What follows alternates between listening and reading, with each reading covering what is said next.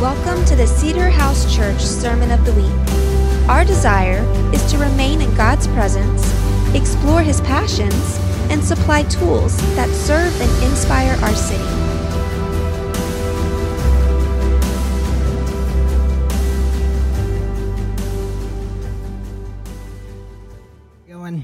Hey everybody, how are y'all doing today? My name is David. Really excited to talk. I do feel like a guest speaker. I have not spoken, I think, in 2020, or maybe it was earlier this year. So it feels really good to be back. I'm excited to engage with you guys. I've been thinking about our topic matter for today all week. But yeah, what a gift. Today I want to talk about anxiety. It's going to be awesome. I want to do it performance art style, so I have not prepared anything. And I'm hoping to have an anxiety attack in front of you as you watch me piecemeal together a sermon off whatever's in the back. I'm just kidding. I am going to talk about anxiety, and I'm very excited about it. Anxiety is something that I feel like I would say it's pretty timely. If we could treat today like a 2020 mental health check-in, that would probably be a big victory for everybody. If I start talking about anxiety and your neighbor starts breaking down crying, maybe just like put a hand on them. It's been a tough year for some people. I feel like anxiety affects us all to some degree. Some people actually may not experience anxiety. That would be fantastic. I want to talk to you after and just find out what's going on. How are you doing that? Yeah. Really excited about today. 2 weeks ago, had a really cool experience at the Denton community group. It's a group on Thursday nights that the Dentons put together. And everybody was in a big circle talking about, really, you guys were walking us through Romans, but the sentiment came out about the need for vulnerability. And it was really interesting. Like, nobody was leading the conversation. Everyone just kind of started chiming in on the aspect that whatever is in the dark, whatever is hidden, has so much power. But as soon as you drag it out into the light, it's just absolutely neutered. And Wes Brewster, I don't know if Wes was in here. And Wes had such a cool saying. He's like, man, I want everyone around me to be able to love all of me. I'm not trying to hide little bits and pieces. And man, that really got me thinking about what do we have lurking in the dark? What do we have that we're not even trying to intentionally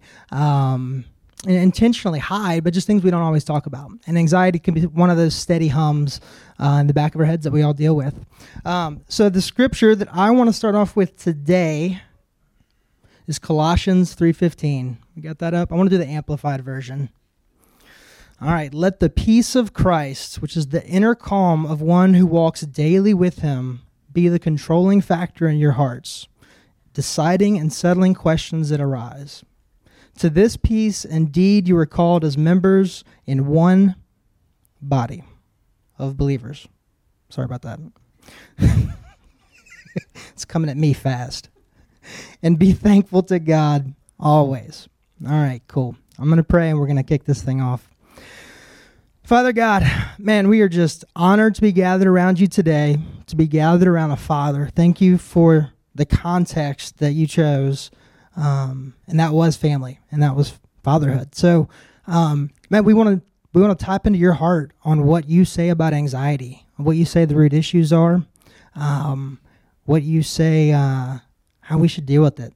And we want to be blessed. We want to leave changed. Don't just want some good kind of anxiety facts in our head. We want to encounter the living God. So just pray for a spirit of revelation in the house right now. Just soften this room right now. Just soften this room.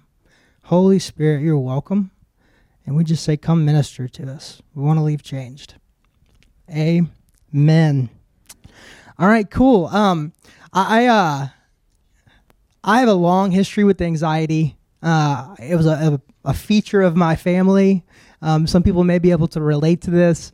I started my doctorate in anxiety. It's like first grade, I guess, kindergarten. I don't know. Whenever you start observing information, I started doing a lot of research and development into anxiety. And it was like the concept that a fish doesn't know that water is wet. It just grows up in water. It swims around. That's what anxiety was for my family. It was not maliciously brought into our family. It was not intentionally brought in, but it was something that we all lived with and we all dealt with. There was a utility for anxiety.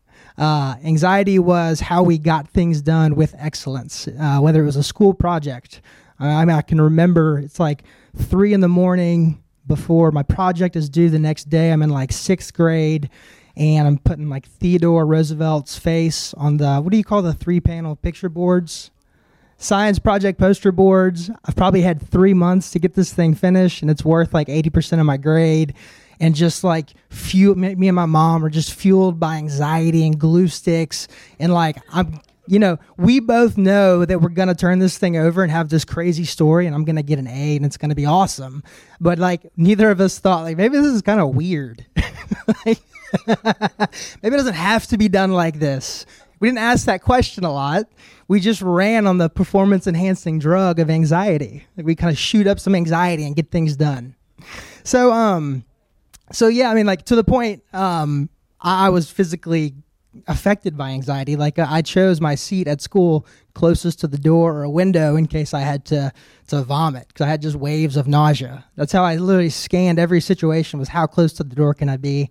I remember going to carpool in a minivan with like 5 other kids, and like I would definitely, I would fight for that seat so I could slide the door open. And the funny thing is, I never actually threw up. It was just the threat of throwing up. I thought you just died if you threw up in the van. I didn't. They just wrapped you up and called it a day. That was it. You got a good fight. So yeah, it was just kind of a learned fact and something that just grew up with. Does anybody else have any of that experience? Some people, not everybody. Definitely expect that to be varied. I think some people grew up in kind of different environment. So it's kind of funny, like, you kind of just think you grow out of this thing. Like, actually, it's been really interesting this year, the amount of the topic of anxiety I assumed that I had victory over. But man, just because something doesn't cripple your life doesn't necessarily mean you rooted it out and God got to fix it, right? So apparently 2020 has explained to me and brought back up that I have anxiety issues. It's been tremendous. It's been a very fun year. So again, it's kind of lurking. I think that I have victory over it. It's not a huge deal for me. Last Sunday, Amber and I had this really interesting experience. Amber's my wife, and she was up here leading worship. Amber's in the back. My beautiful wife. Love you so much, babe. Let me get my water.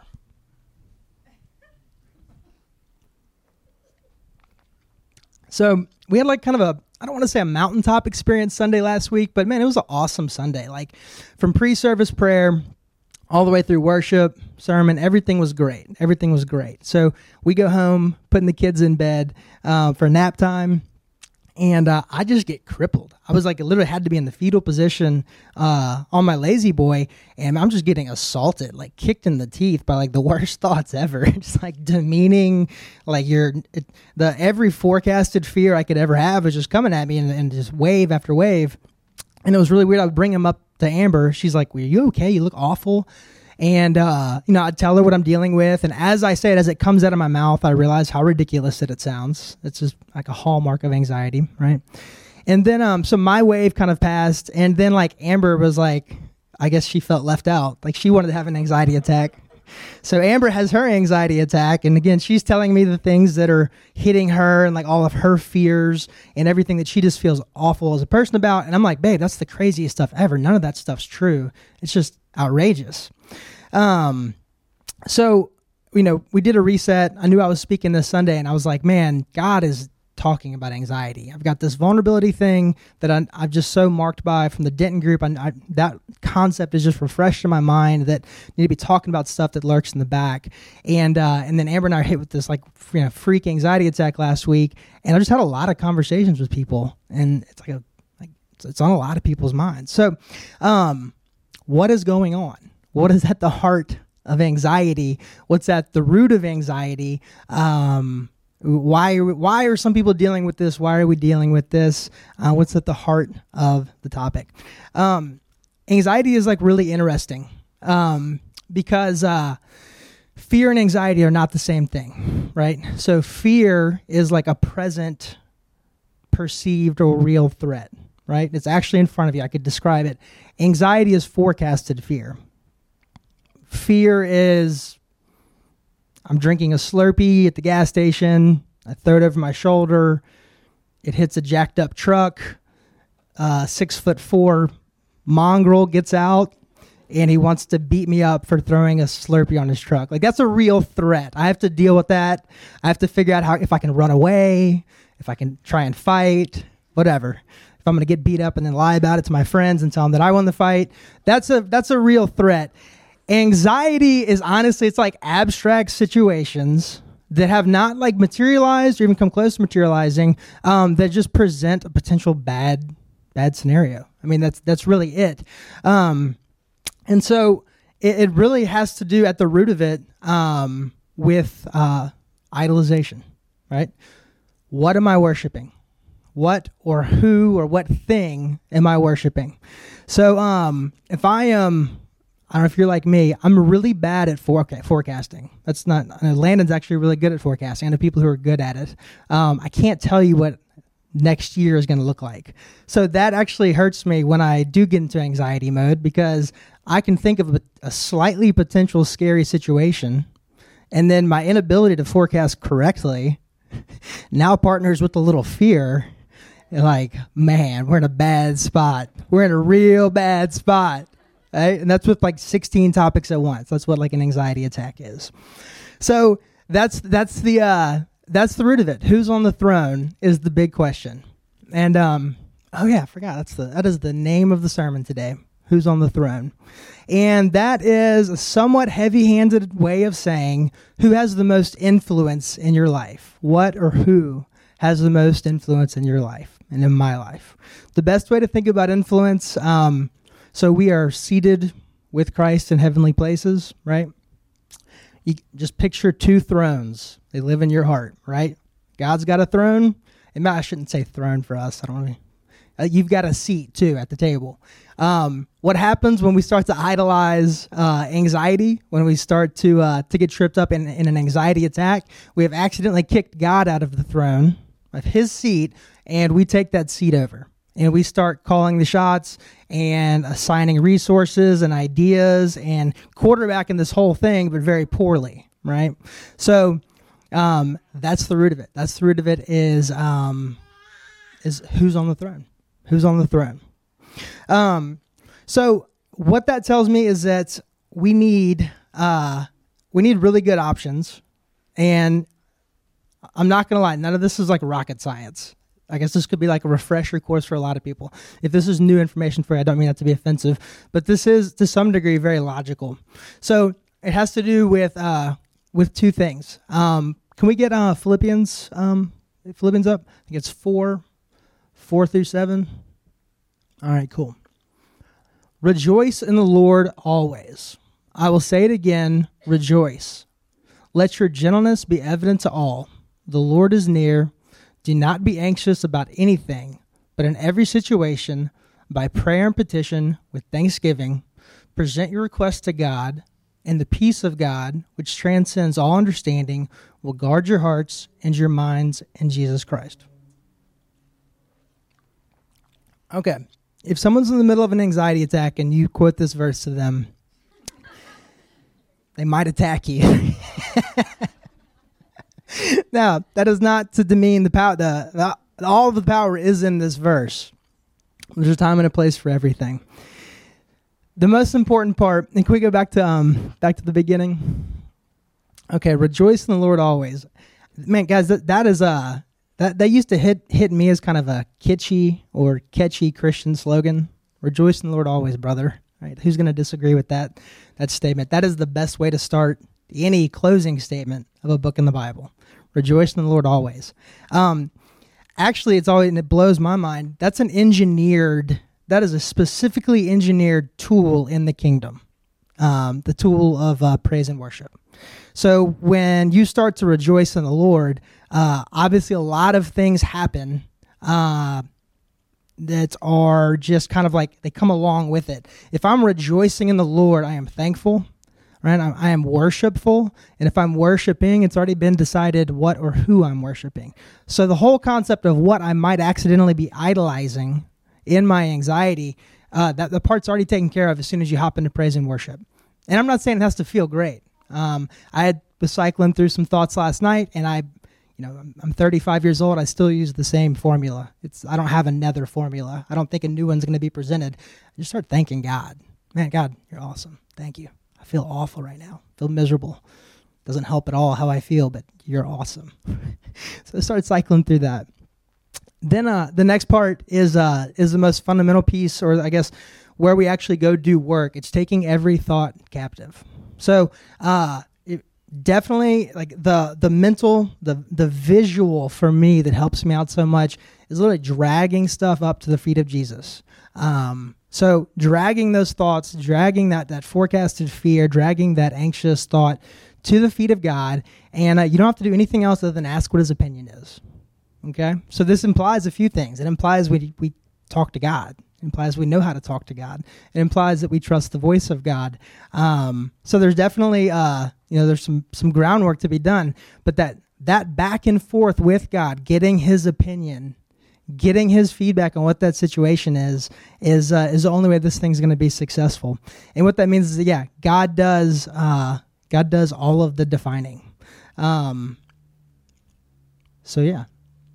The last point, and I think would be the most important, honestly, the most important thing. And I want to go after this, and we're going to do some ministry on this. The breakthrough piece with the Father. Now, I don't think it's good enough, or that it's adequate enough that we all leave here today and we understand the 2-step anxiety program, and we understand the right words to kick out.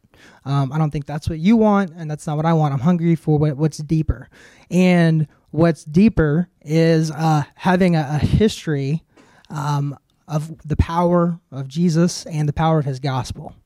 I'm extremely inspired by how the new church lived their lives after Jesus ascended, and they were kicking off the new church, the amount of faith they lived by. And really, in some degrees, it wasn't even faith. They had just seen too much. They had seen too much of Jesus to make any other decision that was based off of bad information. You've got in Acts, 2 of the main church leaders get brought in front of the religious leaders of the day, the Sanhedrin, and they want them to shut up. They want them to stop talking about Jesus. And the Sanhedrin are just like super confused because these guys, they can tell, are not rocket scientists. They're just like, y'all are not like geniuses here, but y'all speak with authority and things change. People are getting healed. Like, I don't know where to put that in my brain. So the only thing they could do is tell them to shut up. Like, stop talking. Just stop. And I think it was Paul was one of the guys. It was their response was so interesting. It was like, man, I can't. I've seen too much. All I can do is talk about what I've seen, and what I've seen doesn't reconcile with just not talking. So, like, that encounter piece is what we're so yearning for, and I think that's what we always want to be pressing in for. This here, our 1-2 step. I use this. That's how we're gonna keep marching through life. But we got to be just digging in for that encounter. So yeah, let's just do a little ministry time. I'm gonna start praying. Landon, you can just come up whenever you're ready. Father God, thank you that you are the final decider. Thank you that your opinion is the one that matters. Yeah, so I just pray for breakthrough in this room right now. I pray for impossible situations, our deepest fears, the things that we hold on to as though we have a right to be fearful about them. Yeah, I just pray you would minister to those situations right now. And yeah, at the root of this, Jesus, we need encounter with you.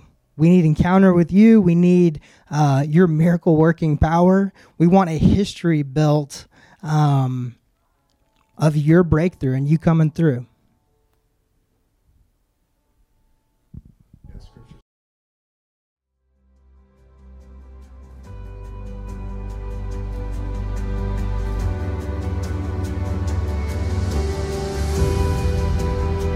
Thanks for listening to the Sermon of the Week.